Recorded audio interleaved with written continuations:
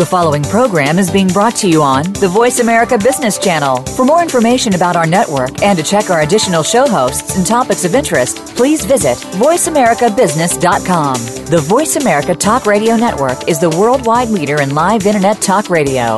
Visit voiceamerica.com. The views and ideas expressed on the following program are strictly those of the host or guests and do not necessarily reflect the views and ideas held by the Voice America Talk Radio Network, its staff, and management.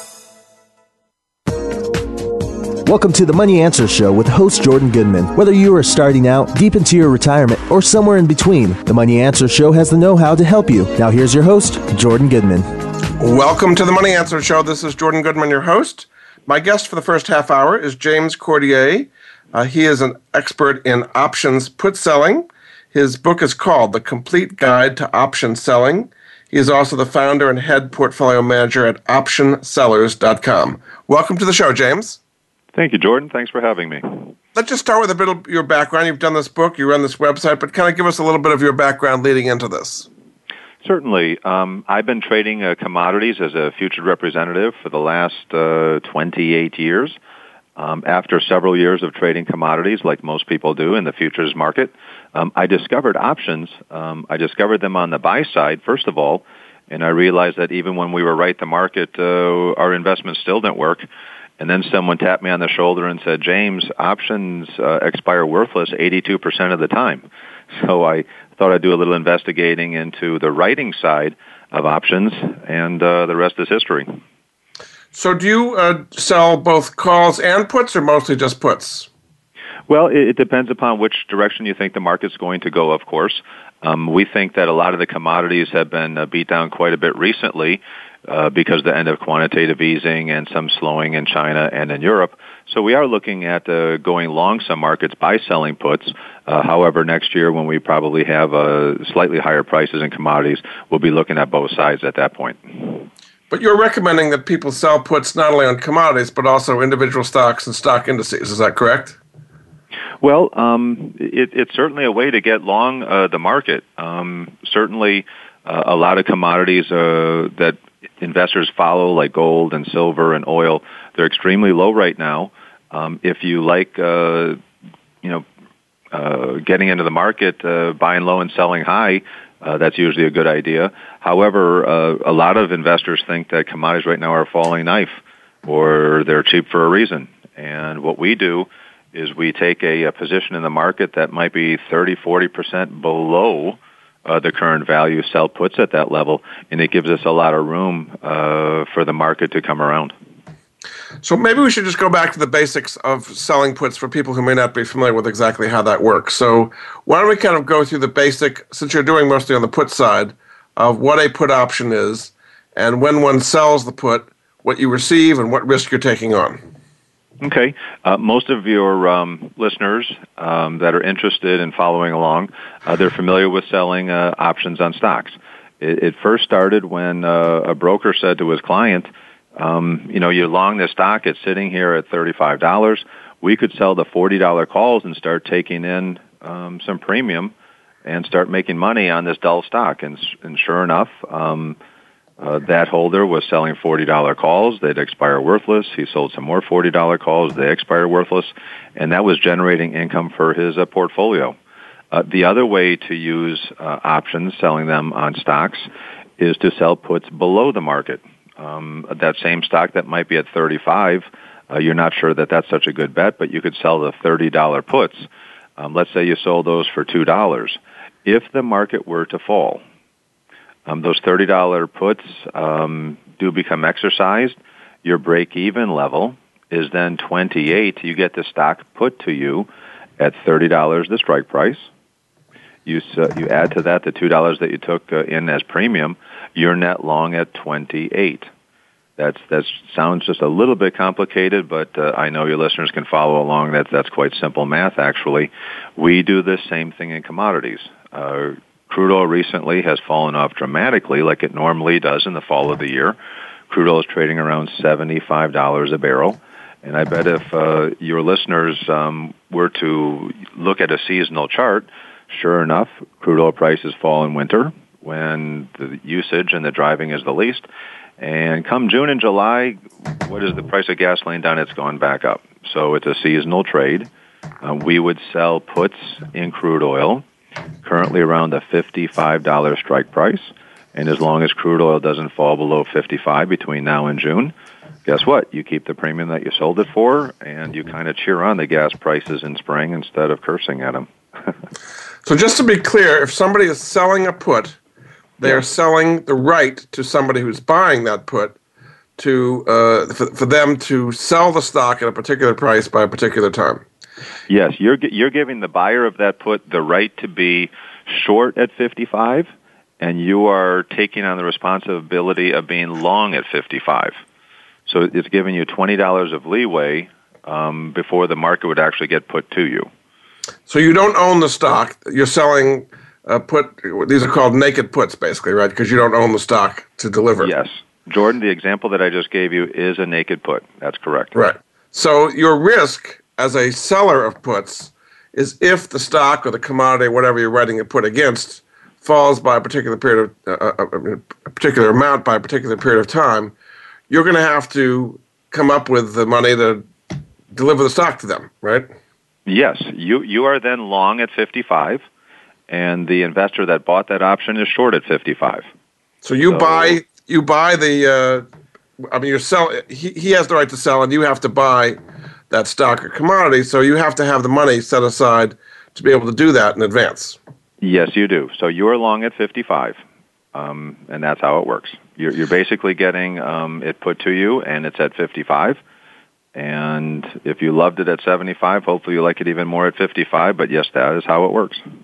So as far as the options exchanges and so on, you have to have the money put aside in advance to sell the stock at that particular point. I mean, you're buying the stock from them, correct? You're correct. And it's called margin, and I'm sure most of your listeners are familiar with that. And it's a certain amount of money that is in the account earmarked to sell that option.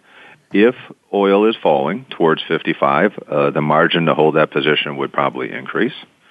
But the whole idea is that these options that we're talking about in commodities, they expire worthless over 80% of the time. That doesn't mean you can't have them put to you, and they can go in the money.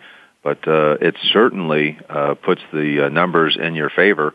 And if your idea of being long oil or being long gold or whatever the commodity may be, it just increases your chances dramatically. So just to be clear, if you're selling a put and 80% of the time the puts expire worthless, you get to keep what's called the premium, which is the amount paid for you to sell that put in effect, no matter what happens. And if 80% of the time the put expires worthless, you just get to keep the premium and then can do it again all next month. Exactly. That is your gain, is the option that you're selling it for. And the buyer of that option, he has an 18% chance of it going in the money.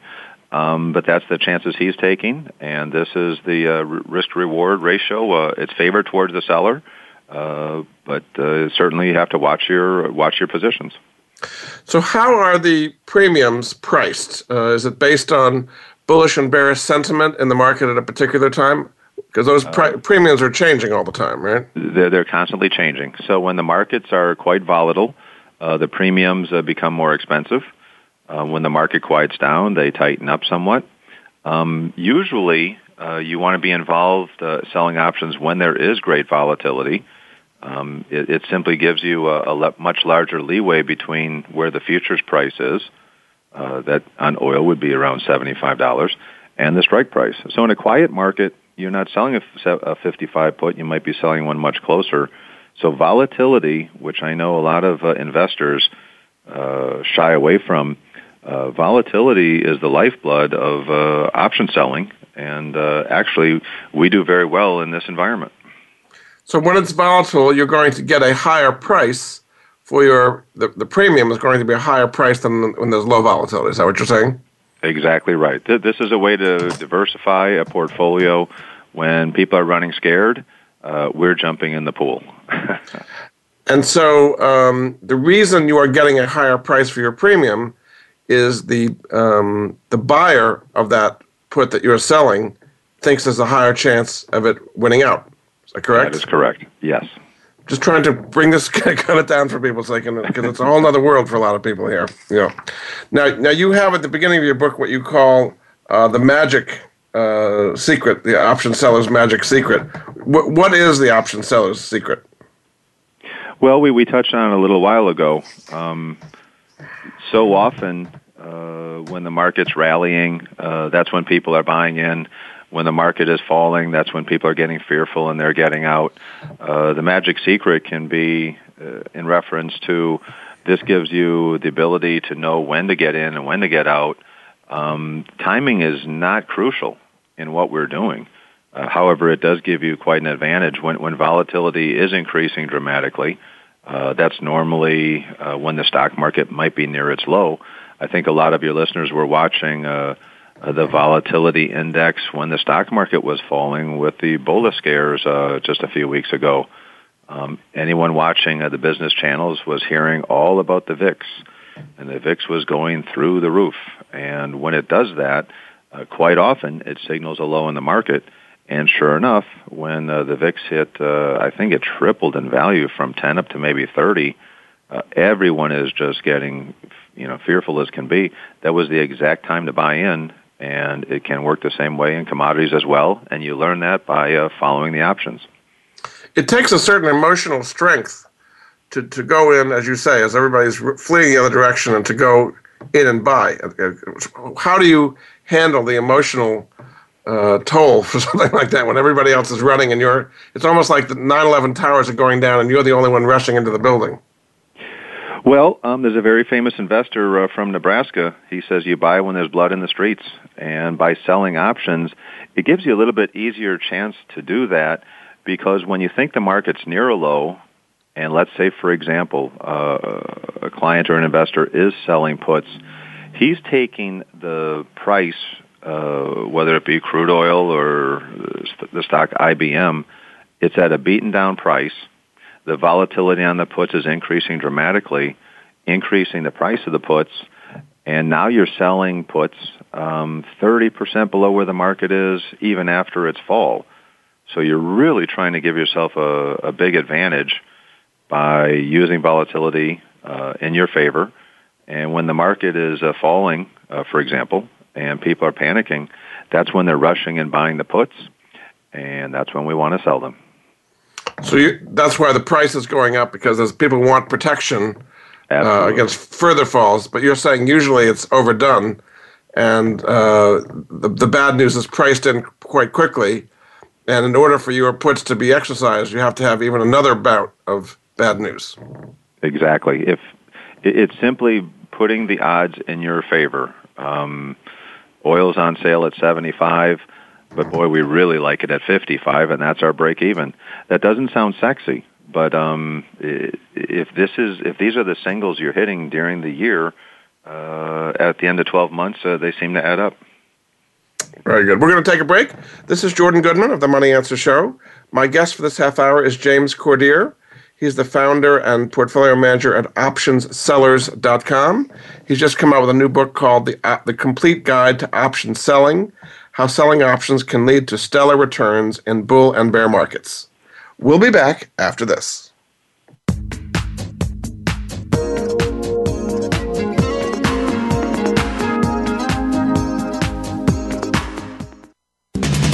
We're always talking business.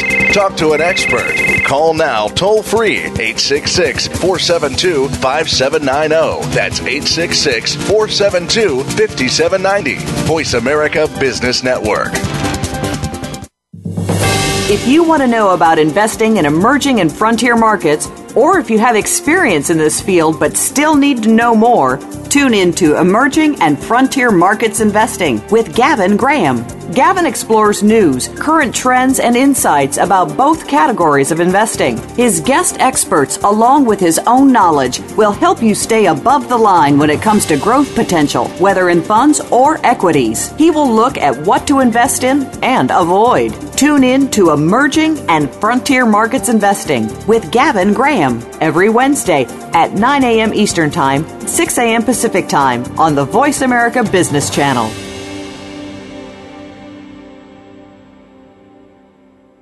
Listen for exclusive clips from Oprah's upcoming Super Soul Sunday series on authentic living with Andrea Matthews every Wednesday at 1 p.m. Pacific Time, 4 p.m. Eastern on the Voice America 7th Wave channel. Then be sure to watch Oprah's Super Soul Sunday on OWN Network TV at 11 a.m., 10 Central every Sunday. We're always talking business.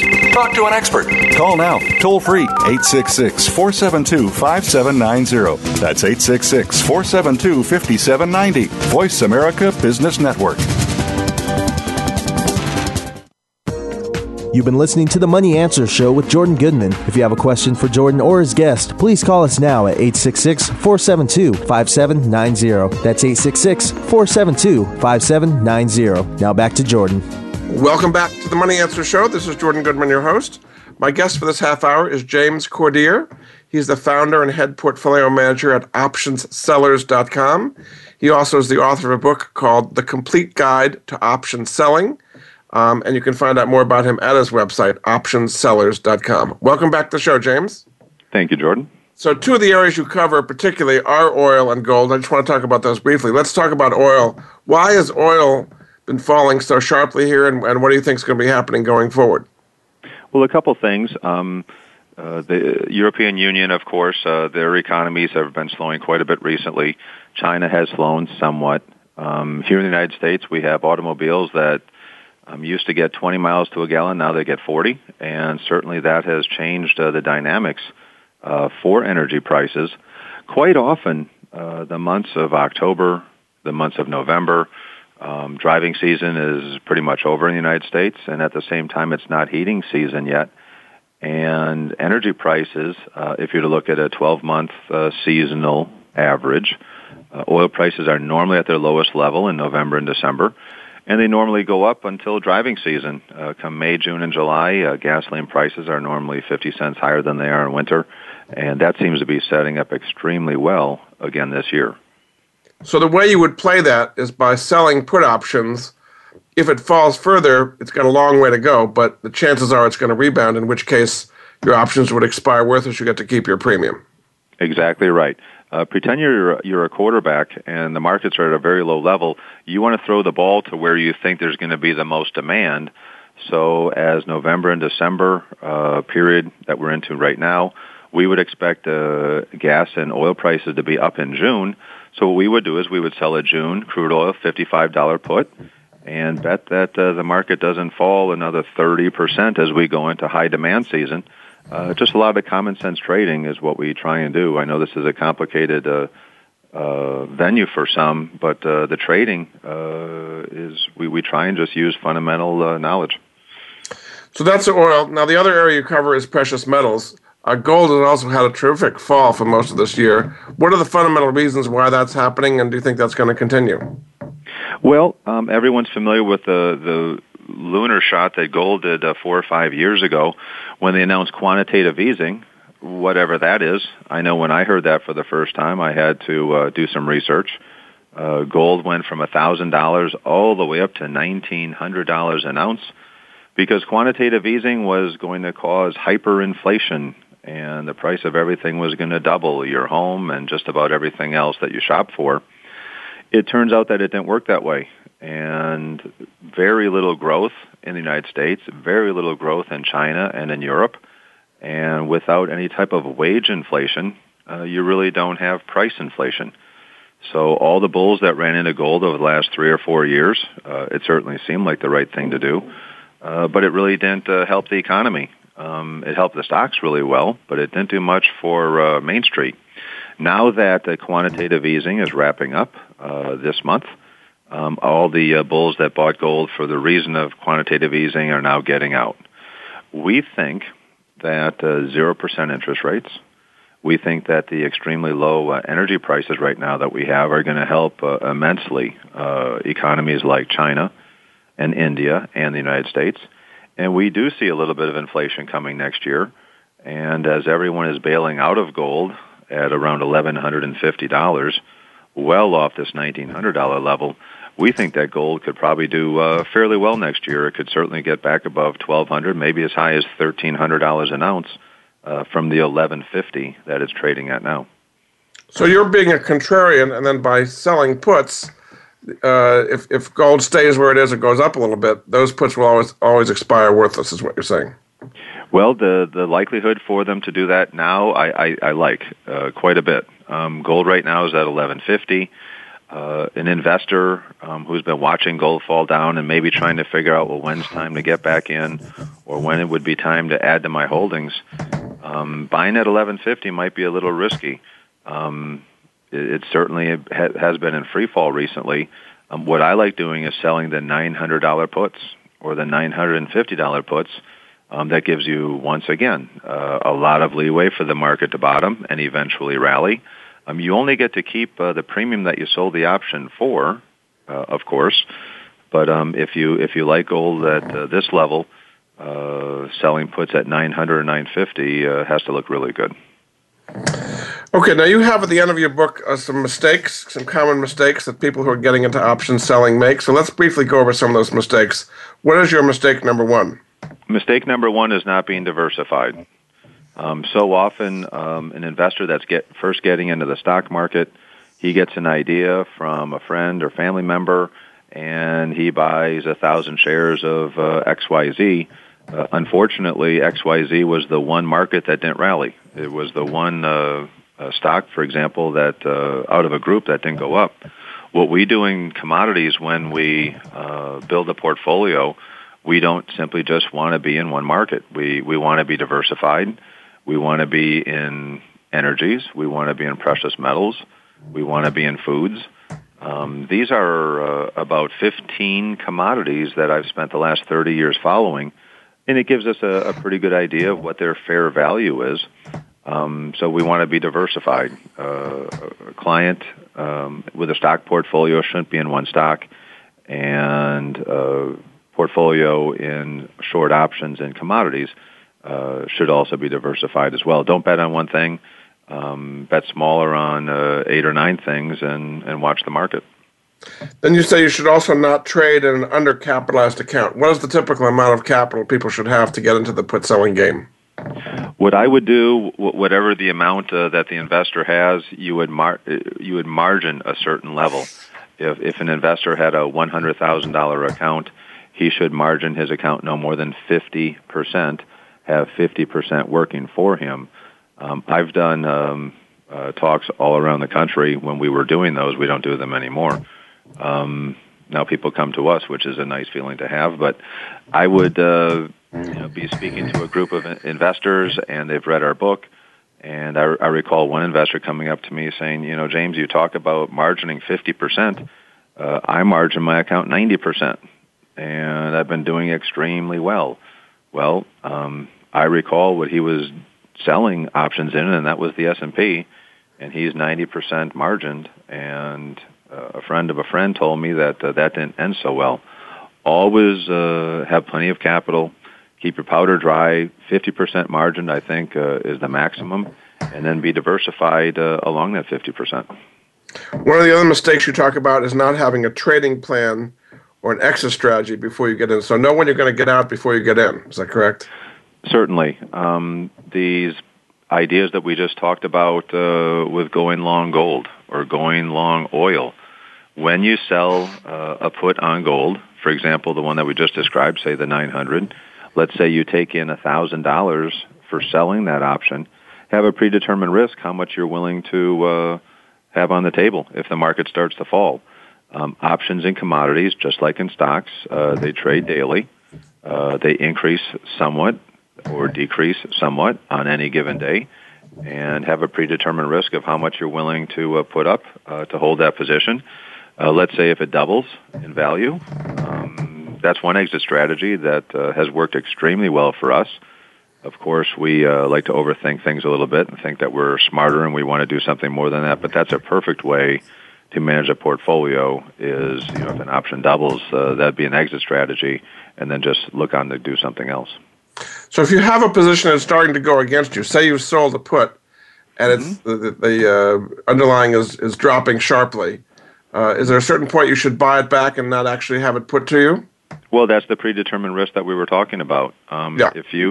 That's exactly what you should do. You should have an idea of how much you're willing to risk on any trade, whether it be selling options or if someone is long a stock. you don't ride it against you. You have a predetermined idea of what it's worth. If 82% of these expire worthless, what you need to do is manage the couple out of 10 that go against you, and you'll know which ones are working. Those are the 8 out of 10 that seem to be going for you, and it's pretty easy to determine. You can tell.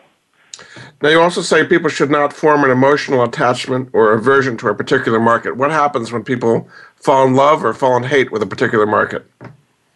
Well, there's a particular stock that someone might have been watching for the last several years, and they just believe it in so well, and they might buy a stock at $50, and it's down to $40, and it's down to $30, but it's a great company. They do great things.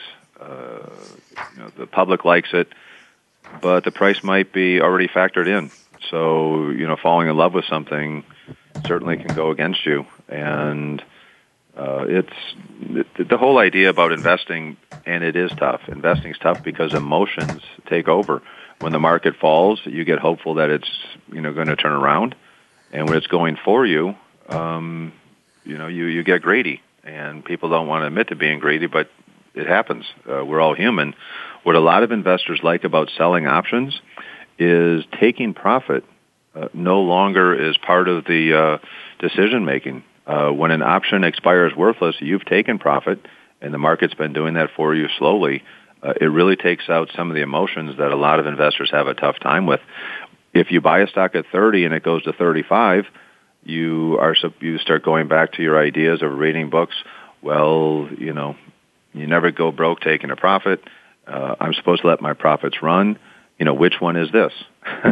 And it sounds funny, but it's very true. Selling options, you don't have the determination as to when to take a profit. The market does it for you. You also talk about the revenge trade. What is the revenge trade, and how should you avoid it? Well, the revenge trade can be you had a particular position in one market, and it stopped you out, and then you want to get back in, and it stops you out, and then you want to get back in.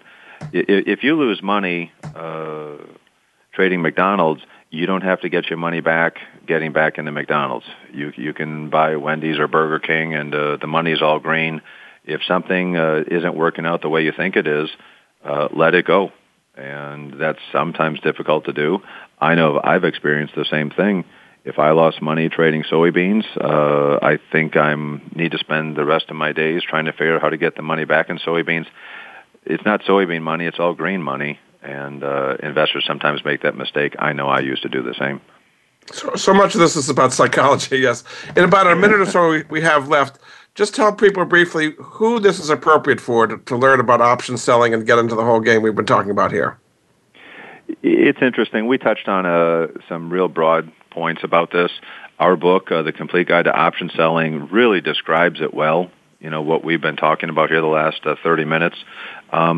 People who think outside the box, people who are wanting to diversify their portfolio, people who think that the stock market's not going to go up forever, they might be good candidates for learning this form of trading.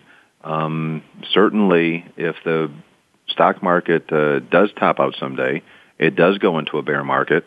This is almost completely unrelated to what the stock market might do, and it gives an investor the ability to bet in bull or bear markets, and that's the diversification that a lot of investors are going to be clamoring for sometime in the near future. Very good. Well, thanks so much. My guest has been James Cordier. He's the founder and head portfolio manager at OptionsSellers.com. His new book is called The Complete Guide to Option Selling, How Selling Options Can Lead to Stellar Returns in Bull and Bear Markets. Thanks so much for being a guest on the Money Answer Show. Thank you, Jordan. Thank you, James. And we'll be back after the break with our next guest in the next half hour. Stay.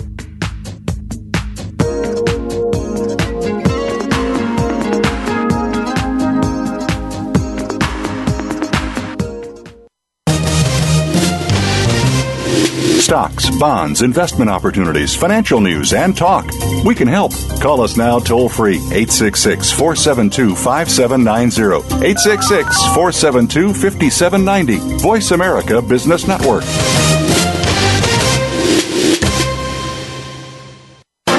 Do you want to know what's really going on these days? Well, Capital Thinking takes you inside the worlds of policy, politics, law, and business. What happens in Washington, on Wall Street, and in our nation's legal system impacts your business every day. We're taking you on a behind-the-scenes tour of all of it. Each week, we bring you unfiltered conversation with a variety of influential policymakers, lawyers, and business leaders. I'm Kevin O'Neill, and I'm your host as Capital Thinking tours the halls of power. Join me for Capital Thinking on the Voice America Business Network each Thursday at noon Eastern and 9 a.m. Pacific Time. Listen for exclusive clips from Oprah's upcoming Super Soul Sunday series on Authentic Living with Andrea Matthews every Wednesday at 1 p.m. Pacific Time, 4 p.m. Eastern on the Voice America 7th Wave channel. Then be sure to watch Oprah's Super Soul Sunday on OWN Network TV at 11 a.m., 10 Central every Sunday. Have you had a chance to check out Voice America's online magazine and blog, Press Pass? If you love our hosts and shows, check out articles that give an even deeper perspective. Plus topics about health and fitness, movie reviews, philosophy, business tips and tactics, spirituality, positive thought, current events, and even more about your favorite host. It's just a click away at vapresspass.com. That's vapresspass.com. VA Press Pass by Voice America. All access, all the time. From the boardroom to you, Voice America Business Network. You've been listening to the Money Answer Show with Jordan Goodman. If you have a question for Jordan or his guest, please call us now at 866-472-5790. That's 866-472-5790. Now back to Jordan. Welcome back to the Money Answer Show. This is Jordan Goodman, your host. My guest for this half hour is Kathy Fettke. She's the CEO and founder of the Real Wealth Network and the author of a new book called Retire Rich with Rentals. Welcome back to the show, Kathy. Hey, thank you. For people who didn't hear us last time, just give a little bit background of you and what happens and what people can find out about at the Real Wealth Network. Sure. Well, Real Wealth Network, I founded because I didn't really think there was anything out there to help people who want to invest in real estate passively. You know, you've got all these flip this house type shows, but, you know, that all takes a lot of work and time and expertise to do it right. And, you know, you got people working full time that just can't do that. So I created Real Wealth Network to give investors the education they need to be able to build a portfolio of investment property that will pay them year after year after year through retirement and show people how to build a retirement through income property. So when they go to realwealthnetwork.com, what are some of the resources they can find there? Oh, gosh, everything. One of the biggest things we do is feature markets in the U.S. where it's a really good time to buy. Too often people get that mixed up. They don't know when to buy and they don't know when to sell. So, you know, we want to show people where those buyers' markets are. And what we look for is job growth, first and foremost, and that leads to population growth. But in an area where the home prices haven't caught up with that, with that growth. So there's still a boom. And that's really happening all over the U.S. Right now in oil boom areas. There's just a tremendous opportunity. So we give all that information at Real Wealth Network and provide webinars every week featuring those different areas and how to get started. So are there actual physical meetings of members of your network in particular cities where they're networking with each other? Yeah, absolutely. Our home base is in San Francisco, so we have meetings there. But we also have tours to all the different areas where we believe it's a good time to buy and a good time to invest. So in 2 weeks, I'm going to be taking a group of investors to North Dakota. It's going to be really cold, but there's a huge opportunity there, both in residential and commercial real estate. And so, yes, we have kind of events all over the country with those tours, but monthly events in San Francisco. You mentioned oil, but what are some areas around the country that have very good opportunities for buying today for rental income? Well, here's really the opportunity I'm showing people today is that, we've got several cycles happening. So there's sellers markets and there's buyers markets. And in San Francisco and California, prices have increased so much, and I think in New York as well, and really a lot of places, that it really could be a good time to sell and exchange those properties, tax deferred, to areas where it's a buyer's market. And people who are doing that are really cashing in and finding that they can retire today, not in 10 years. I helped somebody who inherited a house in San Francisco, put it on the market. It was a teardown. Put it on the market for $800. Well, it was worth about $800,000. She listed it for $1.3. She got a $1.5 all cash offer. Close in 10 days.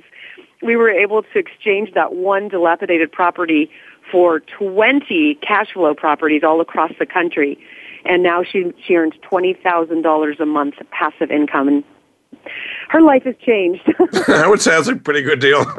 Incredible. Yeah, incredible. She's pretty happy. Now, a lot of people don't particularly want to be landlords and have to chase after people for rent. What are some ways of making this truly passive and not having to chase people for rent? Well, just like anything, you can be hands-on or you can be a business owner. And if you can learn to be a business owner, then you learn to have other people do that for you. You've got to be good at delegating. So again, one of the things that we help people with, because people are busy, is to research the country and find the best property managers who can help us, who can take care of those properties. And they tend to charge about 8% of the collected rents. So as long as those numbers still work and you can, afford to pay that property manager out of the rent and it still cash flows, then it can be fantastic. So you get it managed. You got to have good property management in place. Yeah. You begin your book by saying why real estate is the best investment and why is real estate the best investment now? Well, it's, there's a lot of good investments out there. It's certainly my favorite. There's several reasons. One is you can leverage. There's not too many investments where you could put 20% down and borrow 80% and own the asset yourself and get all the tax benefits for that. And the tax benefits are insane. They're so good.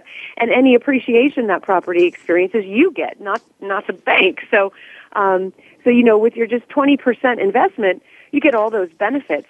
And I've been showing people that, you can get up to 10 loans if you have, low debt to income ratios and a 2-year job history. You'd be surprised that, you can qualify up to 10 loans. And I'm showing people that if they could buy 5 or 6 or even up to 10 income properties and take all of the cash flow from those properties to pay off one loan, you can have that loan paid off in 2 years and have the whole portfolio paid off in about 10 to 12 years. So I just don't know any other investment that will take you from a couple $100,000 to $1 million portfolio in such a short amount of time. So the idea is you get a bunch of properties, you take all the rental income from all the properties and apply it to one to pay off the mortgage there. Yep. Keep the costs going on the other ones, and then you pay them off eventually, and in 10 years or so, you have them all paid off, and then they're all cash flowing with no mortgages. That's the idea. Exactly the plan, and I've got so many people in their 50s who just realize they don't have what they need for, save for their retirement, and they're on this 10-year plan, and we have already got them paying off their first and second and third properties, and it's just really, really exciting. So yes, the leverage, the tax benefits, and the passive income. There's not a lot of investments that you invest in and you get that monthly income. It's usually just based on on price appreciation. And you better hope that when you need that money that the market's up, right, in that scenario. So the monthly income is something that we pay a lot of attention to. Now, if there's a hot market, San Francisco would be an example, or other markets where the real estate market's really hot these days, is that still a good place to be buying rental income? It seems like you'd have to pay an awful lot for the property, and it wouldn't cash flow unless rents were extremely high. The time to buy in California is gone, in my opinion. 2008 to 2011, I would say, was just the first time that I know of that you could really get bargains, you could get cash flow. It was crazy. But prices have, as you know, gone up dramatically, and they've kind of peaked. We're past 2006 levels, and we know 2006 was a bubble. We know that salaries haven't increased. So why then should home prices be higher than bubble prices of 2006? It doesn't make sense. So to buy California property right now and other markets that had huge appreciation, we're going to see the market slow down. And that's because interest rates will go up, and high-priced markets, it'll become not affordable anymore. And so if you're not getting cash flow and you're not getting appreciation, what are you getting? You're getting possibly a negative cash flow situation. So I don't recommend it. I recommend selling California right now and exchanging for areas where it does make sense. Did you see the real estate crash coming when it was coming, like in 2006? You thought it was going to be overheated and this was going to end badly?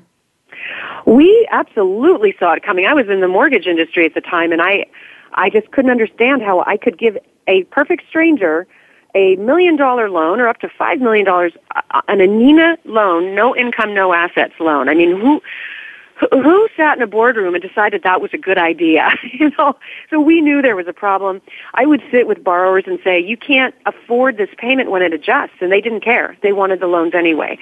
So, we absolutely knew that affordability was way out of whack, and that other places like Texas had job growth and population growth, but their home prices were 26% undervalued. So yeah, absolutely. In 2006, we told people sell in exchange for Texas property, and those who listened to me saved their nest eggs and quadrupled their monthly income. So, but you don't think another bubble is building now, then? Oh, I absolutely do, but I think it's, in parts of California, like I said, somebody bought that teardown for $1.5 million.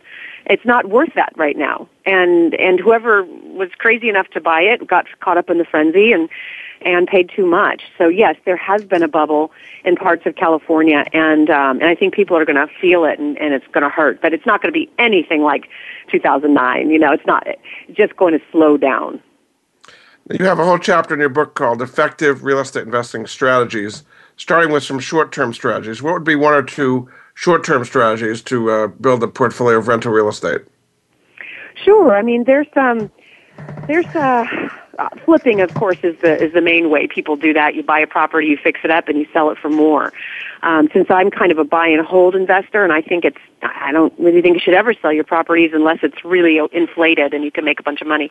But certainly those who bought properties in 2008, 2009 made a quick return, and could potentially sell or refinance and take some cash out and buy more. So the old fix and flip model is certainly one for quick cash, but it takes a lot of time and a lot of effort, and you can lose money just as quickly as you can make it. So you got to be careful on that. So that's the flip. But how about a more longer term kind of strategy that is not as labor intensive as the fix and flip model for quick equity growth? We really like right now the linear, not the linear, yes, they are linear, but the judicial states, the states where the foreclosures have to go through the court system in order to foreclose, and so there's a huge backlog in Florida, Ohio, Pennsylvania. So those home prices have not gone up. So we think that there's a really big chance of appreciation in those markets. So we're showing investors how to buy $50,000 homes that are really worth $120,000. They really cash flow fantastic, and we think they're going to also double in value. So that's one way, and I think it'll just be a few years. Another way is that we do syndications where we bring a group of investors together. Each one puts in about $50,000, and we buy big deals. We're buying commercial land right now in North Dakota that I can't even tell you the amount of quick profit in that deal. All we have to do is get the utilities out and sell the pads, and it'll be a quick land flip. So we're really big into the land flipping these days by just getting the utilities in and infrastructure and selling to builders. Once you've got a hot market like that's possible, yes. Yeah. Very good. We're going to take a break. This is Jordan Goodman of the Money Answer Show. My guest for this half hour is Kathy Fettke. She's the CEO and founder of the Real Wealth Network.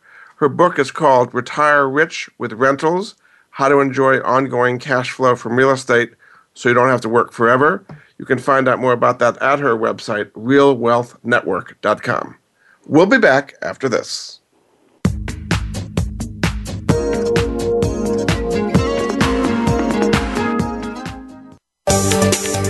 From the boardroom to you, Voice America Business Network. Have you become a member yet? Sign up now to become a member of Voice America. It's always free and easy. Plus, Plus, you get to take advantage of some great member benefits. Get unlimited access to millions of hours of on-demand content across all of our channels. Keep track of your favorite episodes, shows, and hosts in your own customizable library. Find out what shows you might be interested in based on your favorites. Plus, you get insider access with our newsletter. Membership gives you more. Sign up at voiceamerica.com and click register at the top right. We hear it and read about it every day in the news. America is heading over a fiscal cliff. Home prices are still receding and unemployment growing. How can you preserve and increase your wealth in this kind of economy? Tune in to Turning Hard Times into Good Times with host Jay Taylor. Jay will explain the decline of our monetary system and the economy and will give you winning investment ideas and the tools to protect and increase your wealth. Turning Hard Times into Good Times with Jay Taylor can be heard Tuesdays at 3 p.m. Eastern Time, 12 noon Pacific Time on the Voice America Business Channel. What does conscious leadership mean to you? It unites organizations instead of dividing them. By exploring commonly based business challenges, it guarantees an increase in your bottom line. Tune in to Minding Our Business, Creating a Spiritual Economy with your host, Nadine Rogers. Each week, we'll hear from business leaders and learn from their strategies. We'll talk about personal and organizational best practices that you can learn from, and we'll hear from you. Minding Our Business airs live Mondays at 11 a.m. Pacific Time, 2 p.m. Eastern Time on Voice America Business.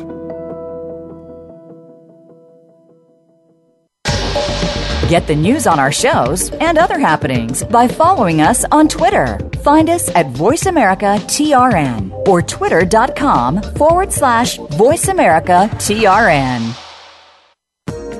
You've been listening to The Money Answer Show with Jordan Goodman. If you have a question for Jordan or his guest, please call us now at 866-472-5790. That's 866-472-5790. Now back to Jordan.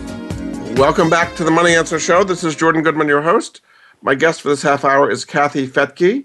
She's the CEO and founder of the Real Wealth Network and also the author of a new book called Retire Rich with Rentals, How to Enjoy Ongoing Cash Flow from Real Estate so you don't have to work forever. Welcome back to the show, Kathy. Thank you. So you have a chapter about how much money you need. So what is the realistic amount that you need to get started in this whole business of buying rentals? Well, if you go with my $1 million portfolio plan, where I would want you to end up with 10 homes that are paid off and cash flowing, then it'd be about $200,000 because it's 20% down on those investor loans, and in 12 years or less, you could have the other $800,000 paid off from all the cash flow. So that's one way if you're going to do that plan. If you don't have that kind of money, then you start with one. And like I said, there's still really good properties in these oil boom areas or just, areas that are having, like I said, still have a backlog of foreclosures. You can still buy properties for well under $100,000. And in that case, it would be anywhere between $15,000 and $20,000 down. So there's something for everyone. And then if you really don't have any money, then, there's something called the buy refi model where you would borrow hard money, you pay a lot for it, but that would cover the whole cost, and then you fix the house up, renovate it so that the property's worth more, and then you refinance at the higher value and you can pay off the hard money loan and own the property that way with almost no money in it. It's kind of harder to do because you really have to find a property that you can increase the value, not from appreciation but from forced appreciation by fixing it. I just wanted to explain this foreclosure thing a little bit. So you're saying there are these various, what you call the judicial states, where there are houses that in other states would have been foreclosed upon, but they're kind of in limbo right now, and that's depressing house prices? Yeah, there's trust deed states and there's judicial states. And trust deed states foreclosure process can happen in 45 days. I mean, it's very, very quick, and California is one of those states, surprisingly. But Florida is another example of a judicial state where every single foreclosure in that state has to go through a judge, and they just don't have enough judges. So some properties have been sitting for 5-6 years just waiting to go through that system. So those homeowners have been either living there not making payments, or the property is just sitting vacant. What it means to us as buyers and investors is that, with a lot of distressed inventory on the market, prices just aren't going up, but they will. once all that inventory is worked through, and it'll probably take a few more years. So the idea is that you're buying them, not the properties that are still in foreclosure but haven't been processed yet, but other properties nearby are depressed in price because there are foreclosures or potential foreclosures nearby. Is that what you're saying? Well, yeah, because foreclosures, they eventually do make it through the system. So they haven't worked through all their foreclosures, so that does keep prices down. When you have 30% of your inventory in distressed property, it keeps the values down. That's one of the reasons why places like California and other trust deed states, once they work through their foreclosures, and it's very, very low now, the amount of foreclosures, prices bounced way back up to market value because the distressed inventory was gone. Do you recommend people actually buy from foreclosure courts as they're coming out of the foreclosure? Is that a good time to buy? It has been historically, but we have a whole new buyer this time around, and it was New York. It's the hedge funds. So, they started going to the auctions and buying those properties, but overbidding and making it kind of tough for people like us individuals who don't want to pay too much for property. So it was kind of becoming not such a great deal. These hedge funds were paying what we would pay, what we think the property would be worth after renovation. They were paying that much just for the property. So we just think they had the money maybe to sit around and wait for prices to go up. I don't know. But it will come. It will come back once they move out of the market. It'll be good to do that. So is that the current state now, that there's still a lot of investment money going in and buying foreclosures, or is that slowed down a bit? It has slowed down a bit, especially in the markets where cash flow is not as good anymore. In any of the markets where prices have gone up significantly, hedge funds are out because they just can't make the numbers work anymore. And, a lot of those hedge funds have turned to lending. So you've got several of them, Carrington now and I can't remember the other one, but they've turned to lending to investors actually. I see. So the market is stabilizing to some extent. Yes, it has. The number of investors is down to, I think, 20%, down from 30%. You have a chapter on finding the perfect investment property. What are some of the things you should look for when you're wanting to buy a rental real estate property? Well, the number one thing that people do wrong is they don't understand that you need to buy near jobs. So that's first and foremost. Don't be too far. Like 10 minutes from jobs is what we prefer. And then second would be stay out of high crime areas. That is just a huge mistake I've seen people do over and over again. They see a good deal online. It looks like a cute house, or they go visit it. Sometimes they don't visit it. That's a big mistake. And if it's in a high crime area, that property is going to be nothing but a problem for you.